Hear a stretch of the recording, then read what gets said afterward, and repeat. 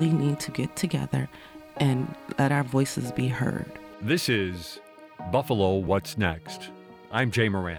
I'm Bridget Jaipal Valenza. I'm Dave Debo. And I'm Thomas O'Neill White. After May 14th, how can we afford not to talk about race? About education, about segregation, about humanity. Since the dawn of this nation, racial violence has existed. The way we have designed our society has a big hand in what occurred in that Tops Market. The suburban area, everywhere. We must work and teach our children. We need to make sure that we put more funding in our programs that help prevent gun violence and more money into art. If we're going to have some real healing, we've got to have space to tell some uncomfortable truths. And good morning. This is Dave Debo. On the program today, we're going to be talking a little bit about job development and a lot about Selma, Alabama. 57 years ago yesterday, Bloody Sunday, over 600 people marching on the Edmund Pettus Bridge, beaten by state troopers, pushed back, and really triggering so much national outrage that it was the impetus for the Voting Rights Act of 1965. Harvey Miles is with us. He's the training coordinator for Green Force. They're a new nonprofit that is trying to develop maybe as many as 600 jobs on the east side. Before the program is done, we will definitely talk about that and how transformational that could be and what kind of opportunities that presents. But Harvey, thanks for being here. It's a pleasure. I saw a post from you yesterday. I think it was on LinkedIn. Yes. Where you mentioned that your father and 7 other relatives of yours were on that bridge 57 years ago yesterday. That's a story that made me say, hey, he's got to come in. We got to share this. So I'm very glad you're here. How did you first learn of it? You told me that you kind of gained an appreciation after the fact in more recent years, and that this was the kind of thing like stories of warfare, I imagine. Right. Every family might have had a veteran who didn't talk so much about what they saw during the war. Same case here? Right. Yes. Different pieces. You hear fragmented pieces from different family members, and I don't think they appreciated or looked at it as a big thing when it happened and after it happened. I think to them it was just another thing they had to go through to survive and to advance. And they purposely sought out this protest. You see, you told me before we started broadcasting here, they were from a town about an hour away, give or take.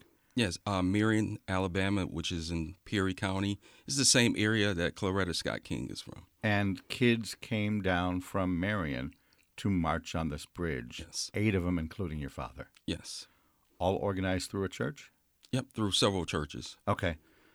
Talk to me a little bit about that organization. I imagine if it was 600 people on a bridge, that there was much more organization to it than would be apparent right at the beginning.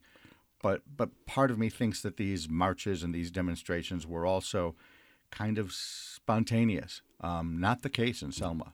They knew pretty much that they were headed for conflict, didn't they? Yes, most of them was not spontaneous. They were planned, and this wasn't the only protest that they were part of. Even after this protest, they were in another protest that Wednesday. Oh, wow. Yes.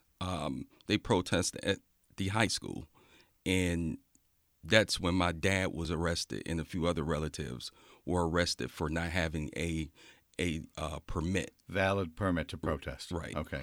Which was one of the pretexts, I think, for the beatings and the pushback. Yes. You don't have a valid permit to be on this bridge. You all must disperse now. And when they didn't, that's when it accelerated. How did you first find out about this? If you said that most relatives were reluctant really to share, tell me about your journey of discovery. When did you first realize, A, that your family members had a role in this, and B, that it was a lot more significant than they were necessarily portraying it to be? Right. Well, over the years, you hear fragmented stories, and they may talk amongst themselves about it, and you overhear it.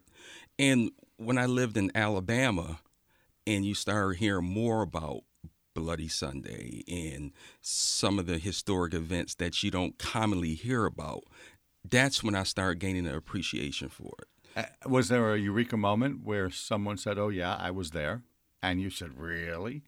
Or was it just kind of a bubbling undercurrent through all the family stories? It was more of a bubbling undercurrent about it, and seeking out and asking questions and being more intentional on finding out about it, because it was just, I don't want to say it was just another day, but it was just something that they went through, some of the atrocities that they went through due to racism and Jim Crow. And they didn't look at it as a heroic event, or if that they're some hero, or they took part of something that impacted people even to this day. Tell me what you know about what happened, especially with your relatives. Take me through the process. Tell me the story of, I don't know, their arrival on the bridge and everything as it unfolded. So from what I gathered, after church, they traveled. So after church service, they traveled to Selma, and they joined the event. And as my one of my relatives said, once they let the dogs out, or Holy HEL started, they were beat on, they were tear gassed, and one thing you don't hear commonly told, they were trampled by horses. Really? Yes. The men was instructed to, as much as possible, to use their body as a shield to protect the women. But most ran to the other side of the bridge. And they were instructed not to fight back. Well, sure. Right. Civil disobedience, nonviolence, all of that. What injuries did your family members suffer? They never talked about their injuries. You assume they were there, though? Yeah, they were there. I mean the injuries. You assume they were injured in this. Definitely. They just never elaborated on what that was. Because that was just something that was expected. Wow. They didn't say, well, I have this scar and this is my badge, in history. It was just something it was just part of life at the time. That is almost more telling than the fact that they were there, that they looked at the beatings and the abuse as just part of life in 1965 in Alabama. And to see them wrestle with loving white people after that. Here it is, all your life, you've been oppressed by those who are white, yet you have some white lineage in you, and just try and differentiate the ones that are hateful and the ones that are not hateful. Is that a struggle they spoke of? Yes. Tell me more. Well, it was a phrase often used when they refer to someone as, well, these are some good white people. Okay. Right. They were good white folk. and not all of them obviously were. Right. How did you first learn? Were there photos? Was it just a story at a family reunion? Tell me a little bit more about how this unspooled and trickled out. There was some type of memorial service in Perry County, and someone in my family put a photo of the program of everyone in our family that was part of it, and people who were from that area that was part of the march, and it ended up on our Facebook page, our family reunion Facebook page. And that's when you said, "Oh my God, you were there." Right. And my dad told me he had dogs sick on him, and he wouldn't go into a lot of detail. And I remember one time he mentioned it tearfully. So I can imagine the trauma at 15 years old.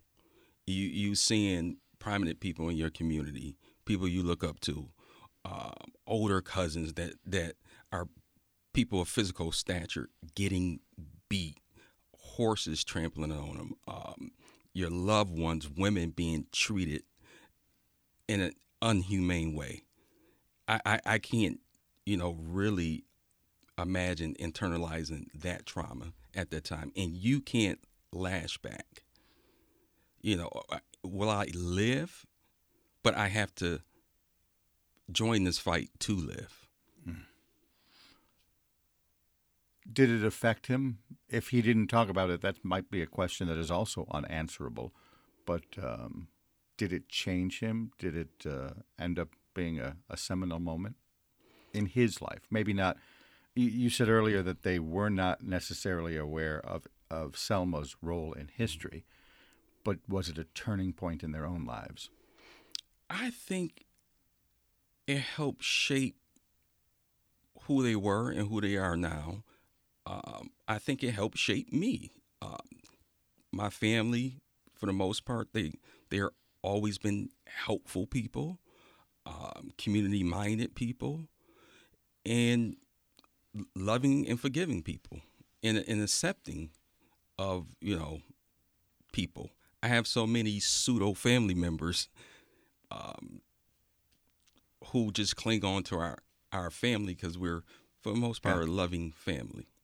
People who I have some relatives that are the same way, and the phrase we use is they take in strays. Right. They're people who will just open their doors, and Thanksgiving you might have 5 or 6 people that are not necessarily relatives, but they come on over. Yes. They're part of the group.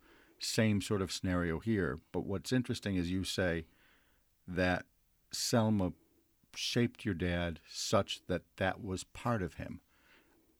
I'm not confused, but I see a dichotomy. Mm-hmm. He saw violence, and it made him a more open, caring person. Describe that journey. I don't quite get that. Well, I guess he would see the good in people. Perry County is a very poor county.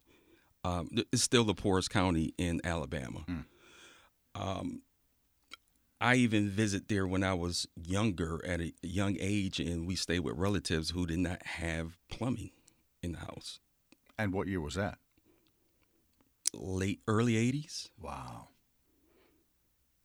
And just not being judgmental and just that deep spiritual conviction of loving people and not want to be, confrontational.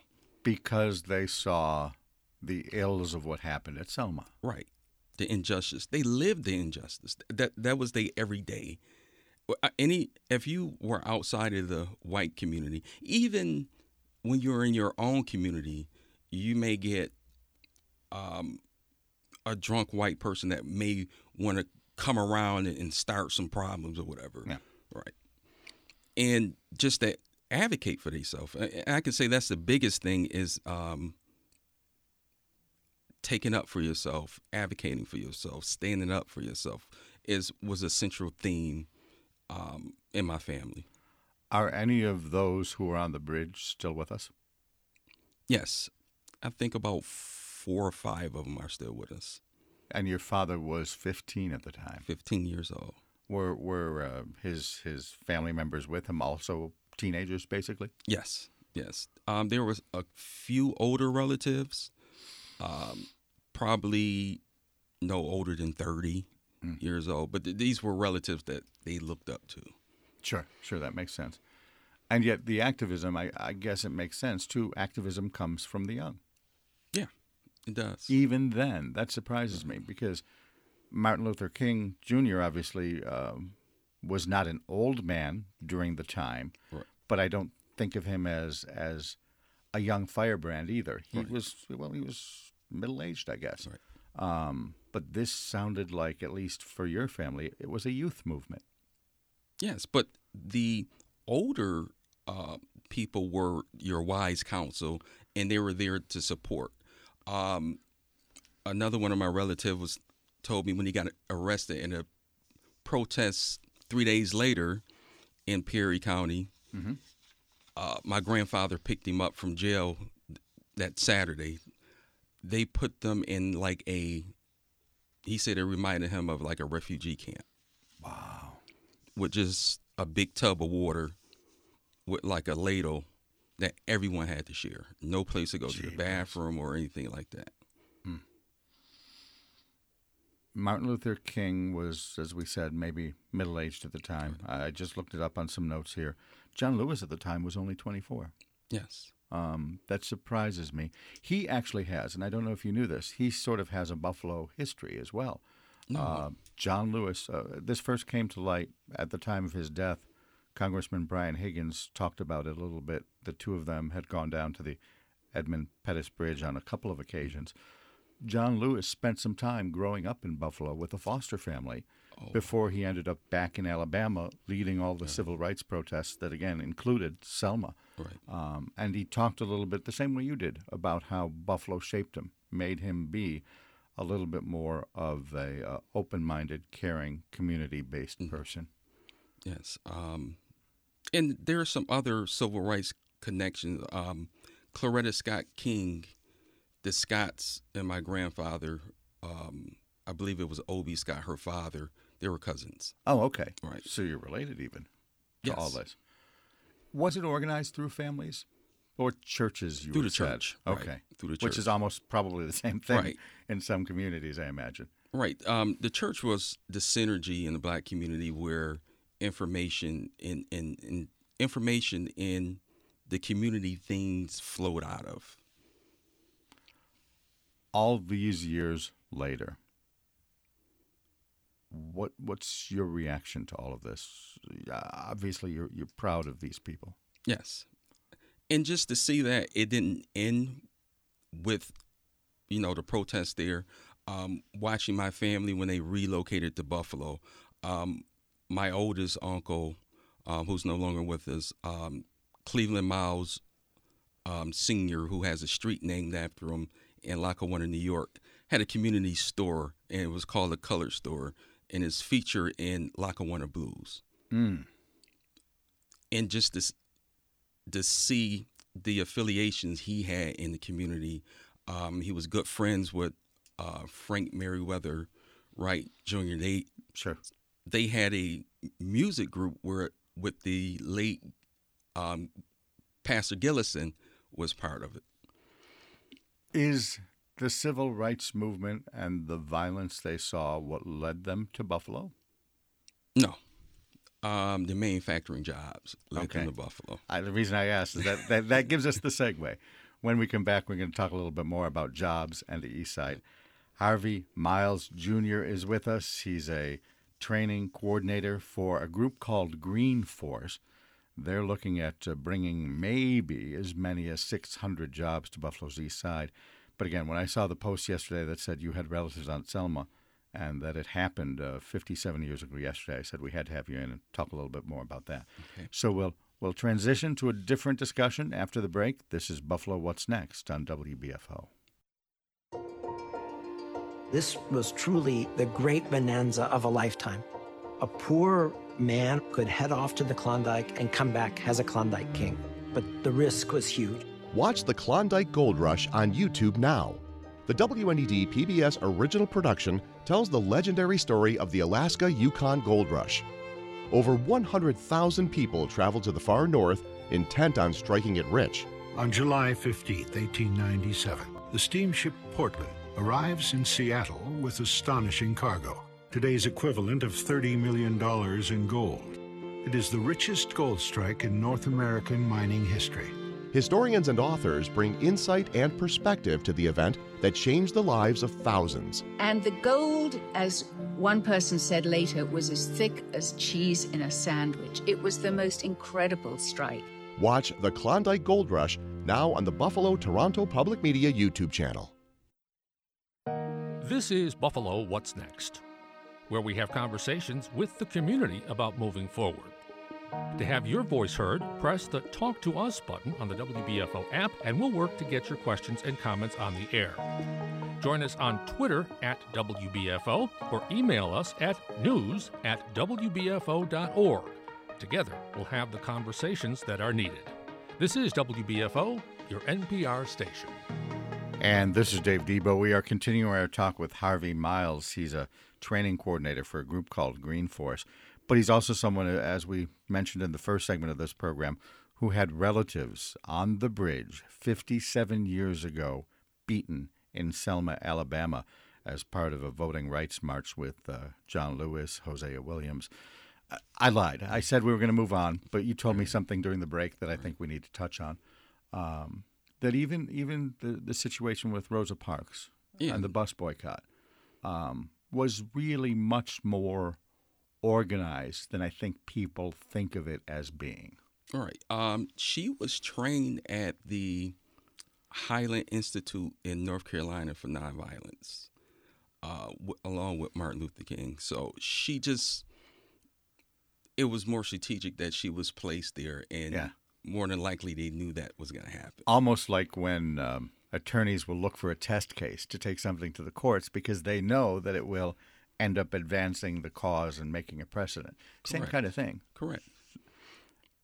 At the bridge, they were all schooled in nonviolence? They wasn't all yes, they were schooled. The churches, things were passed down. This person was trained, then this person was trained, and then it was taken to the churches, and they would meet and they would talk. And it just like I mentioned, one of the things that they were taught to do was to cover the women. Yeah, to use their body as a shield to protect the women.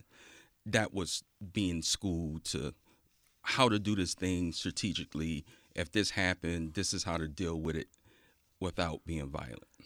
Did your relatives ever speak of knowing that they would be beaten? Was it part of the premise going in? They spoke of they were afraid of being killed. And yet they were still there. Right. Or when you got arrested, you had no idea what was going to happen to you. Okay. And yet, you mentioned this earlier, too. 2 days later, they were protesting again at a high school. Right. And being arrested again at a high school. It did not get beaten out of them. The cause was that important. Yes. Wow. I mean, you get sick and tired of being sick and tired of being oppressed. Yeah. And then once you get that momentum, it was, let's keep the pressure on. Sure. And in that regard, even though you said they were not necessarily aware of the historical significance of Selma, there was momentum, perhaps. Yes. Okay. Yes, there was momentum, and it was community. They had to rely on each other to survive. Yeah, I can picture that now. That makes a lot of sense. Before we move on, is there anything else we need to touch on about Selma? Another thing about Selma and the whole civil rights is you can't take away the importance of the spirituality that kept everyone together and that brought whites and blacks as to be on the common cause in the principles that Judeo-Christian principles that drove the whole movement. Do you see parallels? Do you see need for struggle here today? Obviously, the genesis of this program was the Tops Massacre on 5/14. And I know that that's different than constant Jim Crow, but obviously that's an issue that needs to be addressed. And we don't have marches on the bridge anymore. Has the concern, has the movement died? Did we reach a point where segregation was strong enough that the shooter could come from Binghamton without protest? You know what I'm saying? Right. Segregation back in the civil rights movement, I think, was protested. Right. Segregation in 2022 in Buffalo, not necessarily so. Therefore, the shooter was able to come here. Right. I don't think marches are as effective because there's just to have a one-of march and I have continued advocacy before and after. The marches to bring awareness, but there's things that have to happen. Policies need to be changed. People put in position to be more strategic and to get real effective change done. What needs to be done locally? And I know this is a broader broader question than we initially had planned. We will get to the job development stuff in just a bit. But what sort of change do you think Buffalo needs right now? Buffalo needs to really focus. Buffalo can be a better city if they focus on the east side. The east side is the weakest link in Buffalo.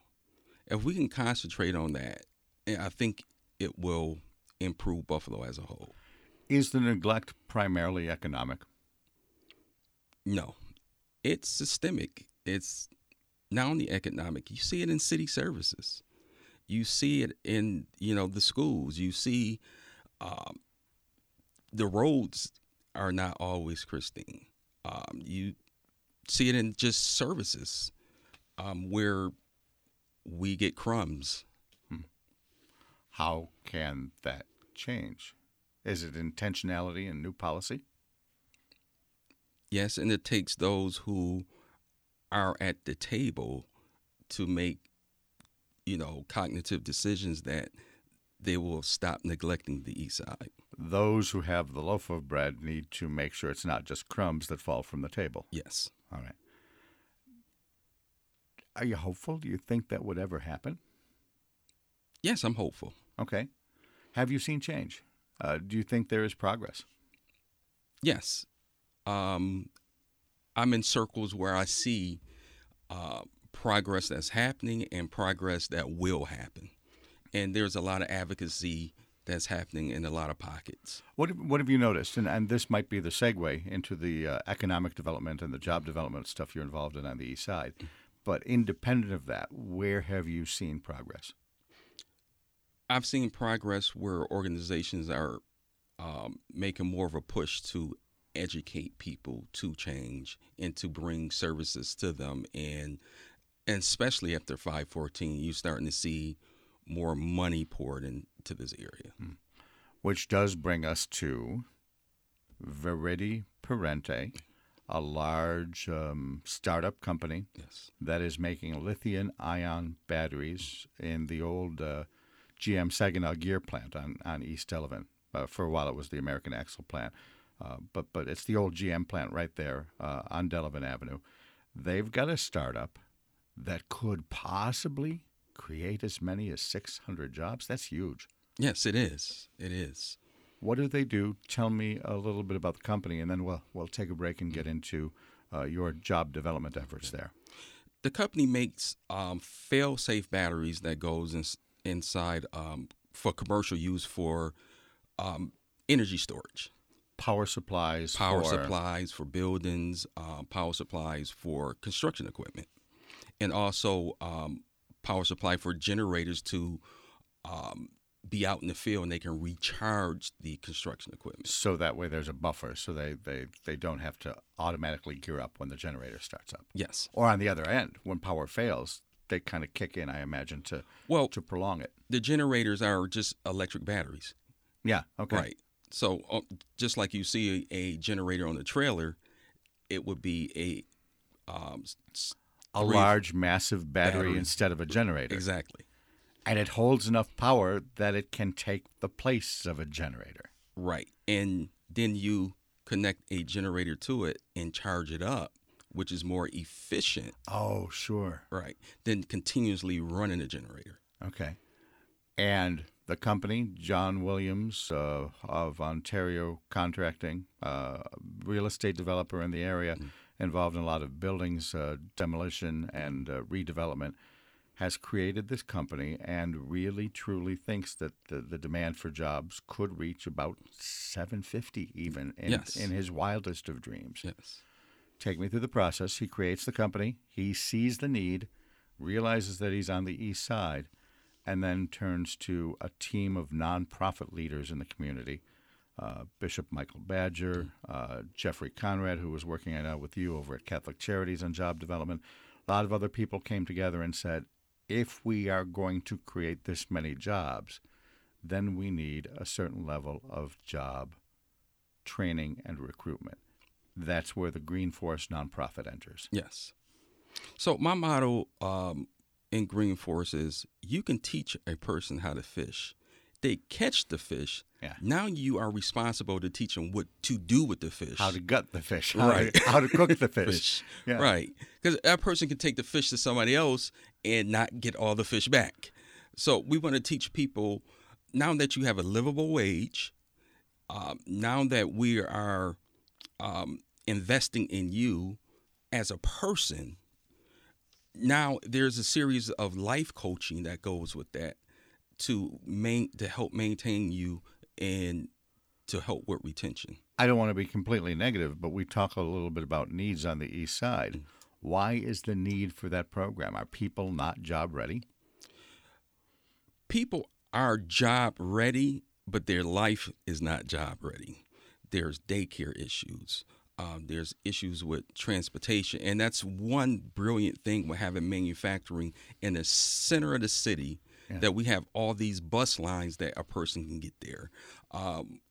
We help with support with getting them transportation there. And we give them that wraparound services, and we help them out in ways that you would never think an employer would help you out with. And you said this was interesting. We spoke about this before the program was on the air. There are no barriers. You don't need a drug test. You don't need a GED. You basically come to Green Force and you say, hey, this person is ready. Right. If a person is ready and willing to show up and basically do what's required of them, they will thrive at Verity. Is it job training, or is it more, as you say, the wraparound services? It's all of it. We train people to do this work, which is no one has done this work before. So there's really not a lot of pre-training that you can get before you get there. And the soft skills training, and just like things we do, just going through the handbook. Who goes through the handbook with employees? Yeah. And giving people that wraparound service to minimize distractions that keeps them out of the workplace. Especially, too, I imagine, in a manufacturing environment. Maybe in academia or in a social service organization, the emphasis on the soft skills might be stronger than they are in a manufacturing environment. Yes. Even wherever you work at, you spend more time with your coworkers than you do with anybody else. So teaching people these soft skills, making sure they know the relative information about employee rules and policies, helping them with challenges and obstacles that they have outside of the workplace. All right. When we come back from the break, we'll talk more about this. We'll look at some of the programs, and obviously we'll help you promote it. We'll tell people how to get involved with it. Harvey Miles is here. He's with Green Force. They're a job development, can we call them a firm? A nonprofit, right? Right. A job development not-for-profit based at the Verity Parenti plant on Delavan Avenue. More to come after this. It's Buffalo What's Next on WBFO. Listen to All Things Considered each weekday starting at 4 p.m. on WBFO. Gun crew, make ready, fire! Some of the most iconic sites of the War of 1812 are right here in the Niagara region. Old Fort Niagara is a living history museum. Explore these historic sites in the WNED PBS original production, 1812 on the Niagara Frontier, now on YouTube. Check out the places dedicated to preserving and presenting this history of the War of 1812 to the public. We hope that they take away an appreciation for Sir Isaac Brock. He is known as a savior of Upper Canada. We want them to walk away knowing why. 1812 on the Niagara Frontier captures the passion each of these unique locations brings to the history of the War of 1812. Watch it now on the Buffalo Toronto Public Media YouTube channel. Looking for something great to watch on TV tonight? Visit WNED.org/TV schedule to find out what's on WNED PBS. This is Buffalo What's Next, where we have conversations with the community about moving forward. To have your voice heard, press the Talk to Us button on the WBFO app, and we'll work to get your questions and comments on the air. Join us on Twitter at WBFO or email us at news@WBFO.org. Together, we'll have the conversations that are needed. This is WBFO, your NPR station. And this is Dave Debo. Harvey Miles is with us. He's with the job training group Green Force. They're affiliated with, connected with really a part of almost Verity Parente, a battery manufacturer that's setting up shop on the east side in the old GM plant on Delavan Avenue. How many employees do they have now? I think we were somewhere about 150. And when you started, you were number 47, something, you said? 40-something, 40. So they've they've at least doubled. Since how September. Long? Since September. Yes. Is the demand steady? How long do you think you'll be in business recruiting people? When will the workforce reach a level where it would perhaps plateau? I'm thinking 2 to 4 years. Wow. 2 to 4 years before, and because we have a lot of demand for the product. The product is basically selling itself. Really? Okay. Yes. And at that point, they're anticipating maybe as many as 750, but probably about 600 jobs. Yes. That's incredible. That's huge. What helped us also is the government incentives that just rolled out. So we have Bobcat, Case, Sunbelt want to use our product in their products. Okay. So we're not making products like the end product. You're a component. Yes. You're an OEM manufacturer for parts for other people. Yes. Okay. I think of Bobcat. I think of like the forklifts in factories or warehouses. They are traditionally, because you don't want carbon monoxide in your warehouse, they're traditionally run on propane. This would be all electric? Yeah. Well, they have all electric, and they have an electric drivetrain that powers the vehicle and the hydraulics. Okay. Also, the most important part is that they're fail-safe batteries. They're not going to blow up like a Tesla. I was just thinking of that. When you said electric drivetrain, I was thinking of Tesla. Right.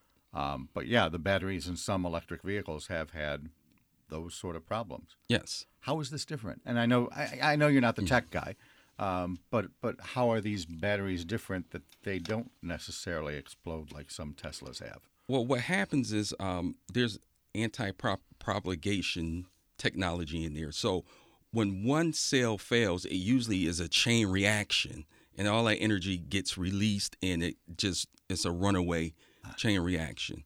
The technology in there suppresses, we call it the secret sauce.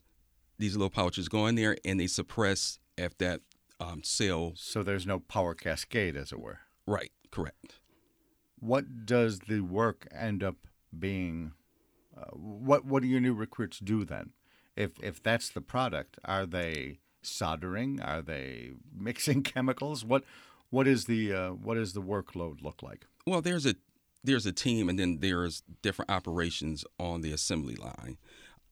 There's the prep, pre-assembly, and then there's op one where the cells are stacked, and then you're putting a case around there and putting like the brains in there, the battery management, and it's encased in steel as another safety, and then wiring all these cells together, because they're those little cells that look like AA batteries, but a little larger, and some of them have about 4,000 of them in there. Wow!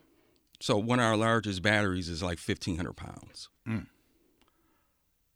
How unique is it for a company to set up a not-for-profit like Green Force to deal with its workforce development issues? In your career in the industry, have you seen this sort of thing before, or is it really a groundbreaking new sort of development? I haven't seen it, but it makes sense. Usually companies, they look for non-for-profits who don't train the person specifically for that job, for that facility. Job. Okay, right, yeah. Right. And then for the first year, we're following that person and giving that person support for the first year. So you have case managers who follow a new employee through the process? Yes. Is that you specifically? Is that what you do? Yes. Well, one of the things I do. Okay. And we have a case manager, but we all kind of will do as needed. All right. How does that actually play out within the job? Do you pull Joe or Jane aside and just chat with them about their work? Is there a shift on the line and then maybe a shift in the classroom? How is it structured? Well, they go through a 2-week training. Part of the 2-week training is they get all their the orientation, all the company policies. And like I said, we go through all the handbook with them about expectations. So we're setting the culture from training.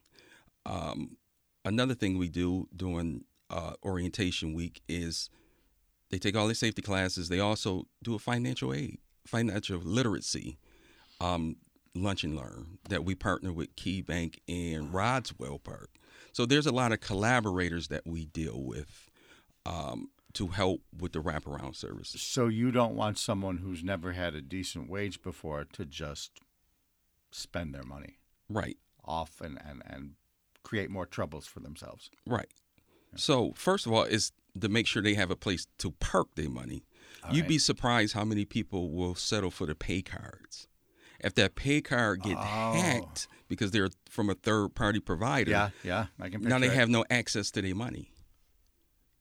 And this is and these are usually people who are used to living check to check. Yeah. Do you think that this is a model that is transplantable elsewhere, or is it specific because of the need? If I'm in a economically disadvantaged area and I need to find 600 people, I'm going to create something like this. Is that the case, or is it more universal? I think it's universal. Employers should, in your book, do more of this kind of stuff. Yes. We have lunch and learns planned out that will bring resources, community resources, and other opportunities to our employees. Now they have money. Let's start planning. You know what? You make enough money to buy a house now. So you can work with Roswell. They have a financial literacy department that works with the community now. And they will work with you with getting your financing, your budgeting, and your credit score up. And then now we partner with some other people, some realtors and stuff like that, that will help you get the home. Right. And we try and take care. We have partners like Belmont, Child Care Network to help people with different things. There's some anecdotal things that may come up. We had one employee who is an immigrant. She could not get a car loan because of her immigration status. We found a bank, Good Neighbors Bank, who we partner with. They specialize in that population. Now she's not spending $800 a month on Uber to get to work, which is transformational. I would imagine. And we always hear the phrase generational wealth. This is a chance perhaps to build that. Yes. Wow. Yes. And really bringing people in to explain like benefits, what to do with this credit card you have for your co-pays and stuff like that. The difference between your regular healthcare insurance and Aflac that you have. Yeah. And building these relationships is key. And I touch bases with everyone on the floor because I want them comfortable to come tell me their problems. And people ask me, what can you help me with? I'd be like, I don't know. Yeah. Well, what do you need? Right. What do you need? What are you protesting? What do you got? The same kind of thing. Yeah. Okay. Before your work with Green Force, I know you were with, and we've had you on the program before to talk a little bit about this. You and some others you work with were with Catholic Charities. So you were at a perch where you were able to see the community needs in terms of job development. Yes. Independent of Green Force, what is the largest need in that arena? The largest need is accessibility to jobs. What do you see is some of your low-paying jobs. Are you saying transportation? Transportation. Sure. Not only with transportation, I did a favor for somebody and realized I should have told them no. They needed a ride to work out at Amazon warehouse. Low pay. It's a burden to get out there. The one out in Lancaster. Yes. Yeah. In the middle of nowhere in Lancaster. It's not exactly. It's not suburban Lancaster. It's out on Genesee and Pavement. Right. You're right. Not a place where I would picture a bus getting to. Right. So their turnover is high because it's almost impossible to keep getting out there. No one's going to commit to giving you a ride to go out there every day, and you're not making enough to, buy a car or something like that. So why not have employers take a more active role and work with the NFTA? Verity is taking an active role and creating Green Force. Why not have Amazon knock on the NFTA's door and say, hey, we need more bus lines? But guess what happens? That time it takes to get way out there in Lancaster is time that you're taking from that person's life. Yeah. So it's quality of life issues. Because to get to Lancaster by 9, you'd probably have to leave downtown on a bus, on a slow bus, stopping every block. What, 7:30 or so? Right. That's an hour and a half or so each. Yeah. And imagine if you have family. Now I have to leave before the kids go to school. Yeah. The time I'm getting back. And then the stress on the household because there's a lack of leisure time. Now it's rush. So jobs within the community, just from your point of view, make more sense. Makes more sense. Okay. Location. I have heard, and I think it's Harmac on the east side, that has done a lot of work with the refugee population, with the immigrant population. Something similar to what you have described here, where they teach them English. They teach them some of the soft skills. Is that the future? We are in talks. Okay. So that's on our radar to do something similar. But I mean, is this model something that other companies would embrace, and would it allow them to, instead of setting up shop in Lancaster, be on the east side? I think it's something other companies could do, but if you bring in people in who are not from the non-for-profit, industry, I don't think it'll work. You are not an adjunct per se of Verity's HR department. You are a nonprofit group, independent, with some community leaders. Yes. Okay. And that difference means what? Well, we're kind of like a liaison, per se, if I had to describe it. And we're not one thing, but we're many things.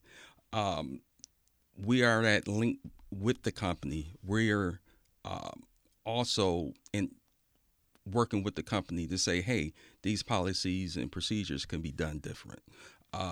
Just like in their discipline, there are some overtones of restorative practices in there. Oh, wow. And those are there because of the influence of Green Force? Yes. Actually, we conflict resolution, we use restorative circles in the workplace. This almost sounds, forgive me for even mentioning the word, this almost sounds like some of the work that labor unions do. Yeah, without the unions. Without the union. Right. I picture that. That makes sense. So we've had a lot of success with recruitment. To date, we have over 400 applications. How do people get in touch? You can go to verity.com. VIRIDI? Yes. Okay. And you can see the link there, or you can go to Green Force, and they all link together. Green Force is easier to spell. Greenforce.org? Thegreenforce.org. Okay. Yes. And is that where the application process starts? Yes, or you can come to 1001 East Delavan, follow the signs by Napa, and you can go to the rear where our entry is, and you can fill out an application. All right. The last area I wanted to touch on, and it's not necessarily related to Green Force, but it is related to your expertise in job development. To what degree do you feel or think that the stadium project out in Orchard Park is transformational? I know that labor unions have traditionally had a tougher time recruiting minorities, but I also know, if we're talking, as we did earlier, about generational wealth, that some of the welders and the carpenters and the people that will be needed to build a new stadium out in Orchard Park are pretty big jobs for someone that might not have a college degree. Is this 3-year, 4-year project that the stadium's going to be transformational? I don't have a lot of hope in thinking it's going to have and speaking for the east side of Buffalo, I don't think it will have a big impact for the city of Buffalo itself. Tell me why. Because one of the things in the community benefits agreement is a set aside for minority hiring, is programs that would include outreach within the east side community. So, yes, there are agreements, but how many of those are going to filter out to jobs that impact people? So now you're paying a lot of support to go out and do this work. And once it gets to the person that they're looking for, there's less dollars.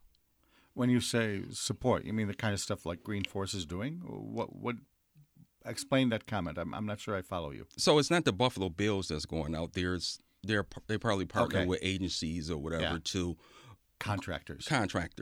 So of course they have to get paid, and then it's the trickle down effect. So how much will actually trickle down into the pockets to those that they're trying to target? And then there is, as you mentioned earlier, the transportation issue. Getting out to Orchard Park. I worked at ECC South before. It was a burden getting to work. It was a 45-minute ride. And there was two different types of traffic. If I had like a 15-minute window. If I left too early, I hit the first set of traffic. If I left too late, I hit the second traffic. So there was that little window, and I used to tell people the hardest part about my job there was getting to work. Yeah, I can believe that. Although I also picture a project like the stadium being a long enough, big enough project that the demand would at least be large, right? Right. Yes, but what happens after the stadium is built? Those jobs goes away. Yeah. Now the jobs that are available are not, probably not paying a livable wage. Then you're thinking about transportation out there, smaller stadium, higher ticket prices. I'm worried that Buffalo would never host the Super Bowl because because it's not a dome stadium. And what is the city of Buffalo benefiting off if it's out there? If it was in the city, maybe there would be, some parking. When I lived in Tuscaloosa, Alabama, the church I attended benefited off parking from the stadium for Alabama. Sure. They made about $6,000 a week on game day. So, and all that money is staying out in Orchard Park. It's not benefiting in the long run. And the transportation issue would certainly be different if the stadium was, downtown somewhere. Yes. I picture that. Yes. Okay. Does a rising tide lift all boats? And by that I mean the stadium, Verity Parente. Can more jobs create more jobs? Do you see what I'm asking? Yes, I can see that. Explain.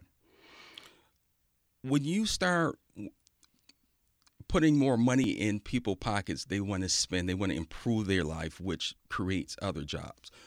I can see, like where Verity is, I can see in 3 or 4 years where you're going to start seeing businesses pop up around the plant to support the people in the plant. Again, you mentioned because it's a parts manufacturer.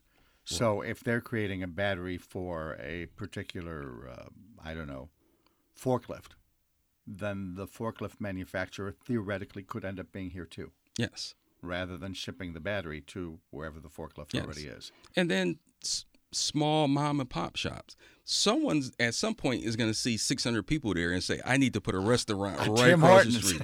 Someone's going to think about all the businesses that used to be across the street when it was American Axle and GM. That's true. Even if you look at most plants, there's a bar somewhere near the plant. Yeah. On River Road, the engine plant has a couple, right? Right. So those small businesses will pop up. And then you would get people who want to buy a house in that neighborhood and walk to work or ride a bike to work or a scooter to work, electric scooter. Yeah, because they're there. Right. Okay. And it's the neighborhood they grew up in. And I grew up in that neighborhood. All right. Harvey, this has been great. Thank you for sharing, especially the earlier stuff about Selma. Really appreciate that you were able to to talk a little bit about that. As we close here real quickly, if someone wants more, it's thegreenforce.org. Thegreenforce.org. Yep. Harvey Miles, thanks so much. It's my pleasure. This is WBFO and WBFO HD1 Buffalo, WOLN Olean, and WUBJ Jamestown. I'm Dave Debo. Thanks for listening.